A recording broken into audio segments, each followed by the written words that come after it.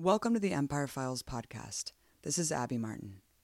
This is the audio version of each episode of the Empire Files hosted on Telesur English. You can watch every episode at theempirefiles.tv.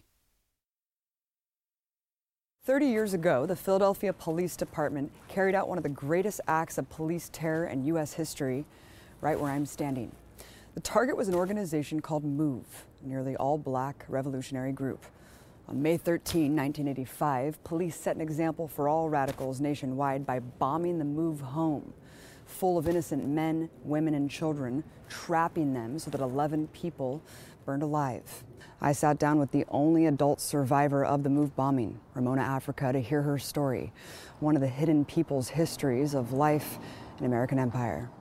The MOVE organization was born in Philadelphia during a time of revolt. People of all nationalities were joining revolutionary groups and challenging the core structures of empire: war, racism, and inequality. In the tradition of the 1950s civil rights struggle, armed self-defense against police and vigilante terror was also taken up by oppressed groups in the 60s and 70s. It was also a time of severe political repression, with wanton police brutality and COINTELPRO employed against black radicals. Led by founder John Africa, MOVE's philosophy was to challenge the abuse of all forms of life, including animals and nature, and held regular non-violent protests confronting everything from Dow Chemical to the Ringling Brothers Circus. Under their philosophy of back-to-nature communalism, they liberally grew their hair and didn't conform to societal norms. Composting, caring for stray animals, and living without technology made them the target of ridicule and violence. They were called dirty hippies, cultists, and dangerous terrorists by the media. But despite the smear campaign, many were inspired by MOVE's message, commitment, and actions. Ramona Africa tells the story of how she joined the group. I start seeing the contradictions, the paradoxes, the lies, because at the time I met MOVE, I was a student my last year at Temple University. I had planned to go to law school. I had studied a pre-law curriculum. I had a bachelor's degree and an associate's degree, and that's where I was headed. And then I met MOVE. Pam Africa, who was a supporter then, she started talking to me about going over to City Hall, to the MOVE hearings that were going on, and seeing for myself exactly what happens, what's going on in those courtrooms. And I did. I went. I was shocked and shaken. I could not believe what I was seeing in that courtroom. Nothing that I read in those textbooks that I was given to read at Temple University, nothing that those professors told me at Temple University, none of that was going on in that courtroom. I saw the blatant railroad, the obvious racism that was going on, the obvious frame-up. On the other hand, I saw a group of revolutionaries, and I saw them uncompromising, saw them representing themselves, cross-examining prosecution witnesses and exposing the lies and contradictions of these witnesses. I saw that they were not intimidated at all. At the MOVE 9 trial, Ramona was charged with contempt of court for clapping by Judge Lynn Abraham. She was sentenced to 60 days in jail. Well, I tell everybody, I owe her a thank you note because she sent me to the county jail for 2 months, up close and personal with MOVE women. When I walked out of that prison after those 2 months, there was no turning back. Law school was out of the picture. I did not want to be like the judge, the prosecuting attorneys, or even the so-called defense attorneys. I wanted to be like MOVE. Ramona was witnessing the trial of members known as the Move Nine. The history of why they were being sent to jail gives the essence of the relationship between the police and Move. The political climate in Philadelphia was impacted by social change across the country. Education reform that brought affirmative action was met with fierce reaction from racists. It propelled figures like notorious crooked cop Frank Rizzo to positions of power. His claim to fame was leading an ultra-violent police riot against peaceful students in 1967, who were demonstrating in favor of black studies classes, where he ordered cops to, quote, get their black asses. As police commissioner, he proudly evoked a lynching while ordering raids on Black Panther offices, saying to a reporter, the Black Panthers should be strung up. His qualifications made him a star to the racist white sectors of Philadelphia. Openly campaigning on so-called white rights, he became mayor in 1971. One of his campaign slogans was Vote White. The dual hatred of both African Americans and progressives made Move an obsession for the mayor and his ilk. Move members became a target of regular harassment and physical attacks by Rizzo's cops. Their abuse reached unspeakable heights. Between 1974 and 1975, 3 different Move women reported miscarriages after police beat them in their pregnant stomachs. In a police attack in 1976, Janina Africa's 3-week-old child, Life, was crushed by police. As Mamia Abu-Jamal reported, non-Move eyewitnesses saw police club Janine while she clutched her infant baby.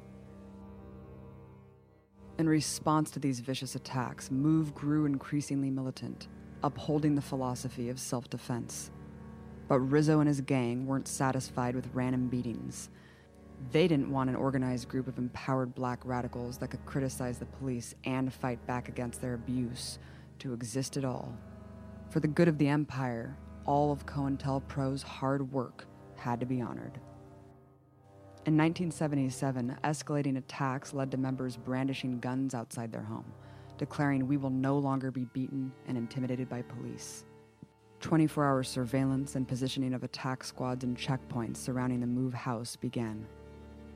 But as the group remained defiant, the heavy-handed lockdown became an embarrassing 15-month quagmire for Rizzo. The police will be in there to drag them out by the backs of their necks.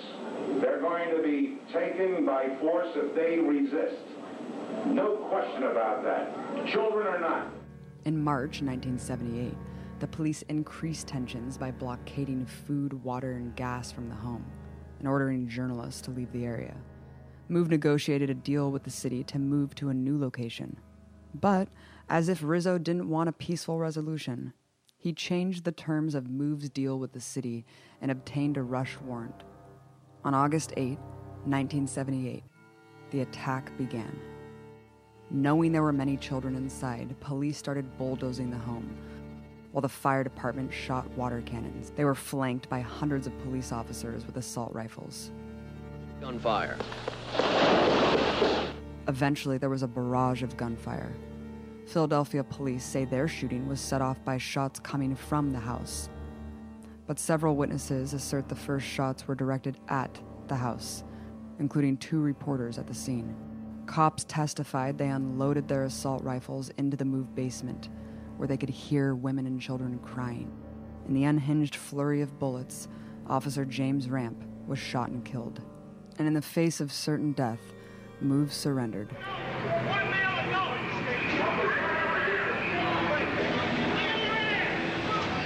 When unarmed Delbert Africa came out, the Philadelphia police showed everything you need to know about their claims of upholding the law that day.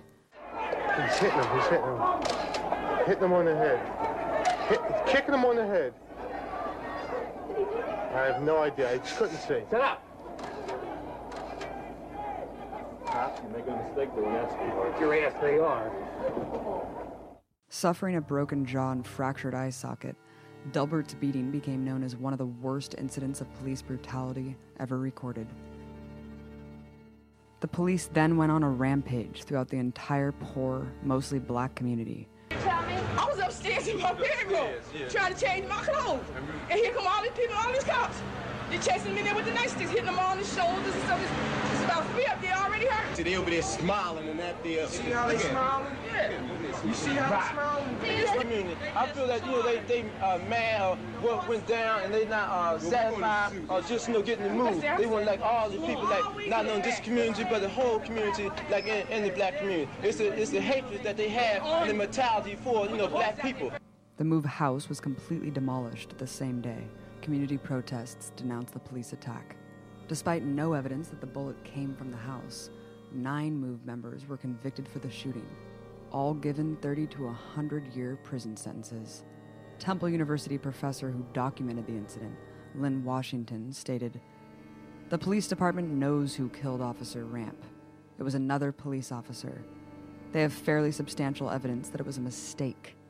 I got this from a number of different sources in the police department."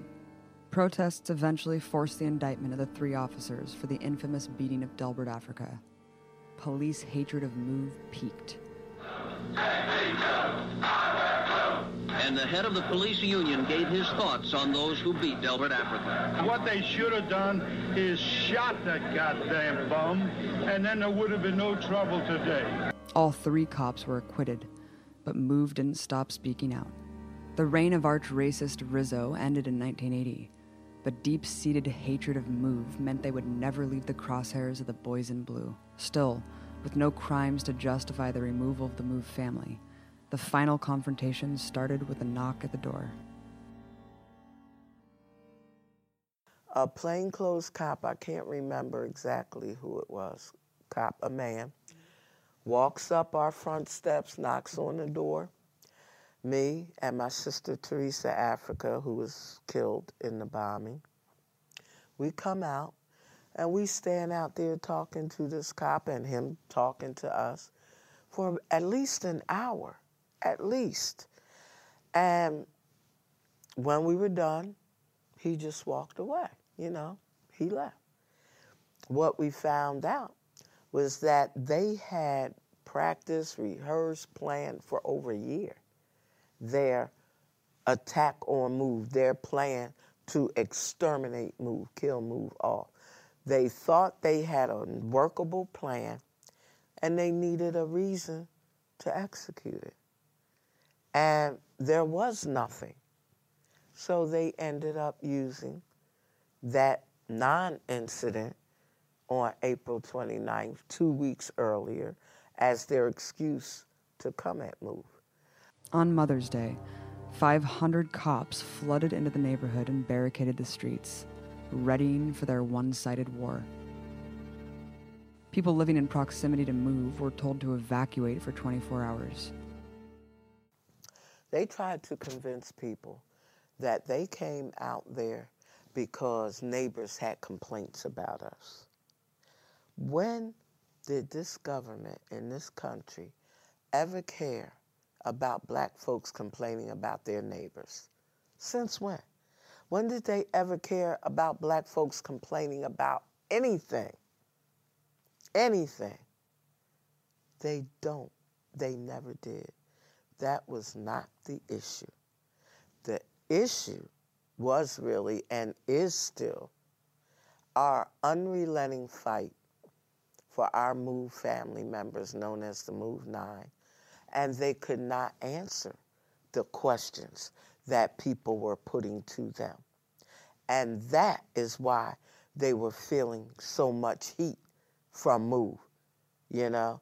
And that is why they wanted to shut us up permanently, in the words of Wilson Goode, then mayor, first black mayor of Philadelphia, that he wanted a permanent end to MOVE. You were the only adult survivor of the MOVE bombing on that day, Ramona. Can you walk us through your experience? One thing that people should know is that on that day, on Mother's Day, Sunday morning, one of our supporters was going food shopping, and she contacted us to ask if we needed her to get anything for us. And we said yes, so she came by to pick up the list and the money. Our children, some of our children, wanted to go with her, so they did. When she left, there was nothing really happening. When she came back, the police had put a wooden barricade at the top of Osage Avenue. It's a small one-way street. She pulls up and she's like, what's going on? You know, the police had us under surveillance for years before 85, for years.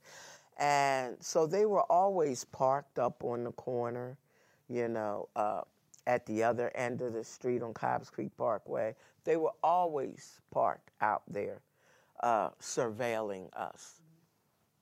And so this one particular cop, black cop named George Draper, walks over to Gloria's car, looks in. He knows Gloria. I mean, she's been around for years. He knows her. He knows our kids, have seen them for years. He goes and moves the barricade to let Gloria drive back onto our street with our kids. Now, at this point, he knows what they're planning to do. That's why they had the barricade across the street, because they were setting up and moving cars off the street, this kind of thing. Move the barricade and let Gloria. He knew Gloria wasn't going to stay at our house, but he knew our kids lived there. Now, later on, Wilson Good says that he gave the police commissioner and police officers orders that if they could remove our kids without a confrontation, you know, then they should remove the kids. They didn't. He let them right back on the street, right back into our house. Nothing happened all day. And that night, though, Gregory Sambor, the police commissioner, he gets on the loudspeaker and says, "Attention, move. This is America.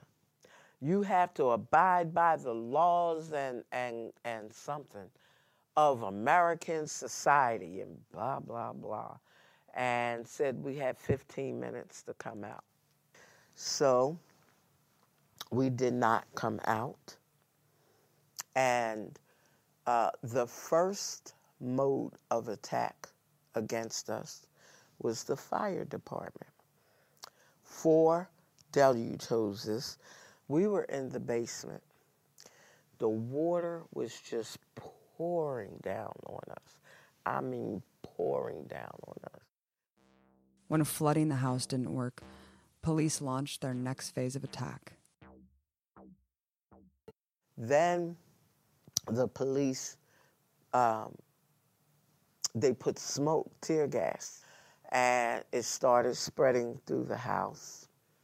But in order to put the tear gas in our house, what they did was they used explosives.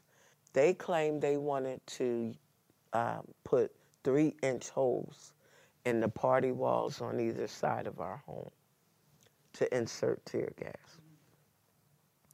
When they finished using those explosives that were supposed to put 3-inch holes in the wall, they had blown our whole front porch off. I mean, the whole front of our house was blown away, so it was wide open. So when that didn't drive us out of our home, they started shooting. According to their estimates, and you can take that with a grain of salt and scale it up, they shot over 10,000 rounds of bullets in on us within the first 90 minutes. They had to send to their arsenal for more bullets, It was only a handful of us in that house, 6 children in that house. When I say they shot over 10,000 rounds of bullets, they had their sidearms, they had M16 rifles, they had shotguns, they had sniper rifles with silencers on them. They had M60 automatic rifles. The police say the first shots were automatic gunfire from the Move house, yet the only automatic weapons ever found belonged to the police. Shockingly, they brought more than just M60 machine guns and enough ammo to kill a small city. They had bombs, too. Hovering in a police helicopter 6 feet over the Move home, Lieutenant Frank Powell, with the official approval of Mayor Good and Police Commissioner Greg Samber, lit 2 pounds of C4 explosives and threw the bomb onto Move's roof. This 5:27 p.m. state police helicopter drops it. There is the explosion. The act of terror was long planned. An internal FBI letter confirms the agency personally delivered 30 blocks of C4 to the Philadelphia police for the assault. When you guys were in the basement, did you hear them announce anything before the bombing? No, I didn't. But like I said, it wouldn't have made a difference because we knew, we were very, very clear on the fact that they were not out there to arrest anybody. They had plenty of opportunity to arrest us if that was their aim, but it wasn't. It wasn't. Their aim was to kill, to exterminate, annihilate the Move organization. And that is why we didn't come out. We knew it. We knew it. For people who haven't been in combat or been around something like machine gun fire or bombs dropping. Like me? Yeah. I mean, talk about what happened when that bomb dropped. Well, when they dropped that bomb, we heard it and we knew it was something big because we could feel it in the house. But it never occurred. Well, I'll say it never occurred to me. I don't think it occurred to any of us that they had dropped a bomb on our house. And the fire started on the roof. So we're in the basement. We didn't know initially that a fire had started. But they knew it. They knew it and did nothing to put it out. When the fire erupted, Police Commissioner Samber and Fire Commissioner William Richmond both gave the order to, quote, let the fire burn. They won't call a police commissioner all the time. So after a while, it was kind of quiet, nothing was happening. But the smoke started getting thicker, and initially we thought it was still the tear gas. But as it was getting thicker, we're like, no, this is something else. And it started getting hot in there, started getting hot. And then we could hear the tree in the back of our house crackling. It had caught on fire. When we realized our house was on fire, contrary to what this system wants to convince people that we're suicidal and, made a decision to be burned alive, that's a lie. We tried to get our children, our animals, ourselves out of that blazing inferno. We hollered out, we're coming out, we're bringing the kids out. The kids were hollering, we're coming out, they're bringing us out. You know what the response was to that when we started trying to come out? They opened fire on us. They opened fire on us. Bullets were hitting all around us. We were forced back into the house at least twice, which put us in a position of being burned alive or being shot to death. We made one last attempt to come out. And that is when Bertie and I got out. And not just my word, but Bertie's word. He could hear the gunshots all around us, you know. I heard them. I knew what was happening. What was happening was that the people waiting for them outside had a vendetta to honor. The team guarding the back exit of the burning house were the same cops indicted for the beating of Delbert Africa. Those who managed to escape the suffocating smoke and blazing inferno were met with a spray of police gunfire, forcing them back into the flames.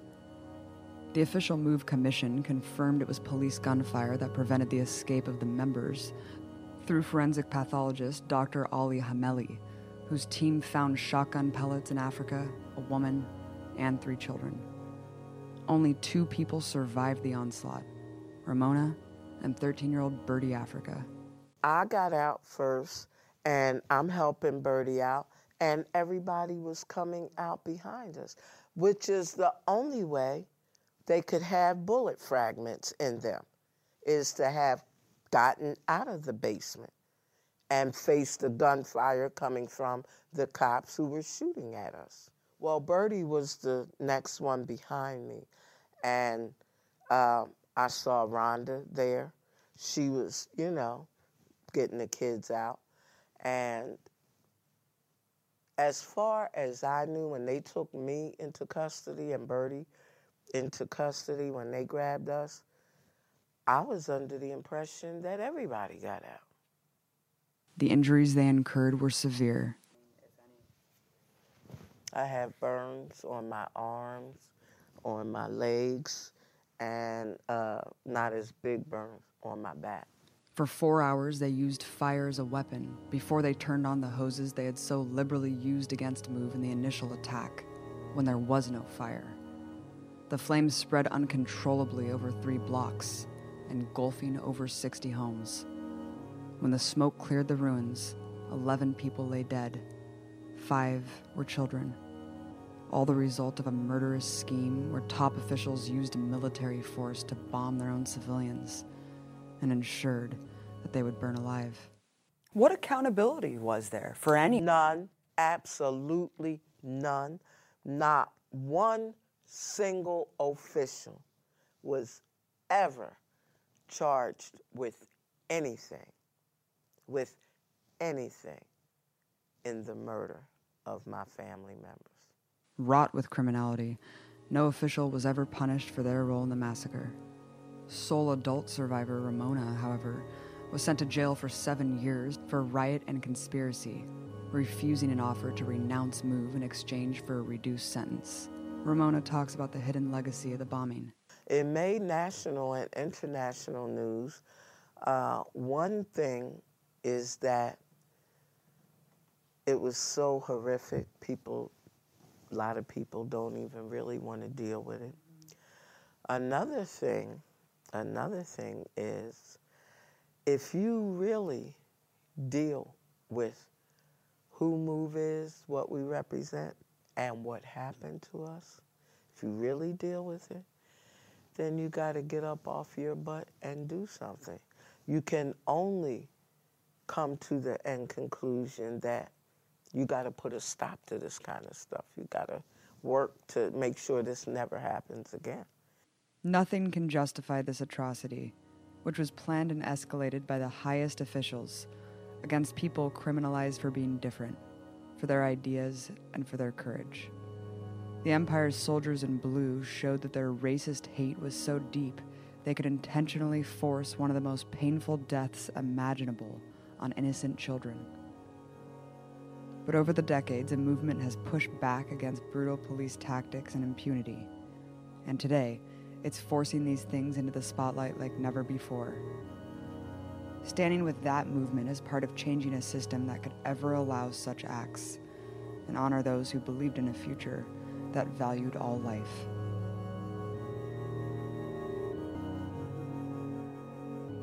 Thank you for listening to the Empire Files podcast. If you want to subscribe to our mailing list, please sign up at theempirefiles.tv. We want this show to be a resource for those fighting against Empire both here and abroad. Let us know what you think on social media. You can find us on Twitter at Empire Files and Facebook at The Empire Files.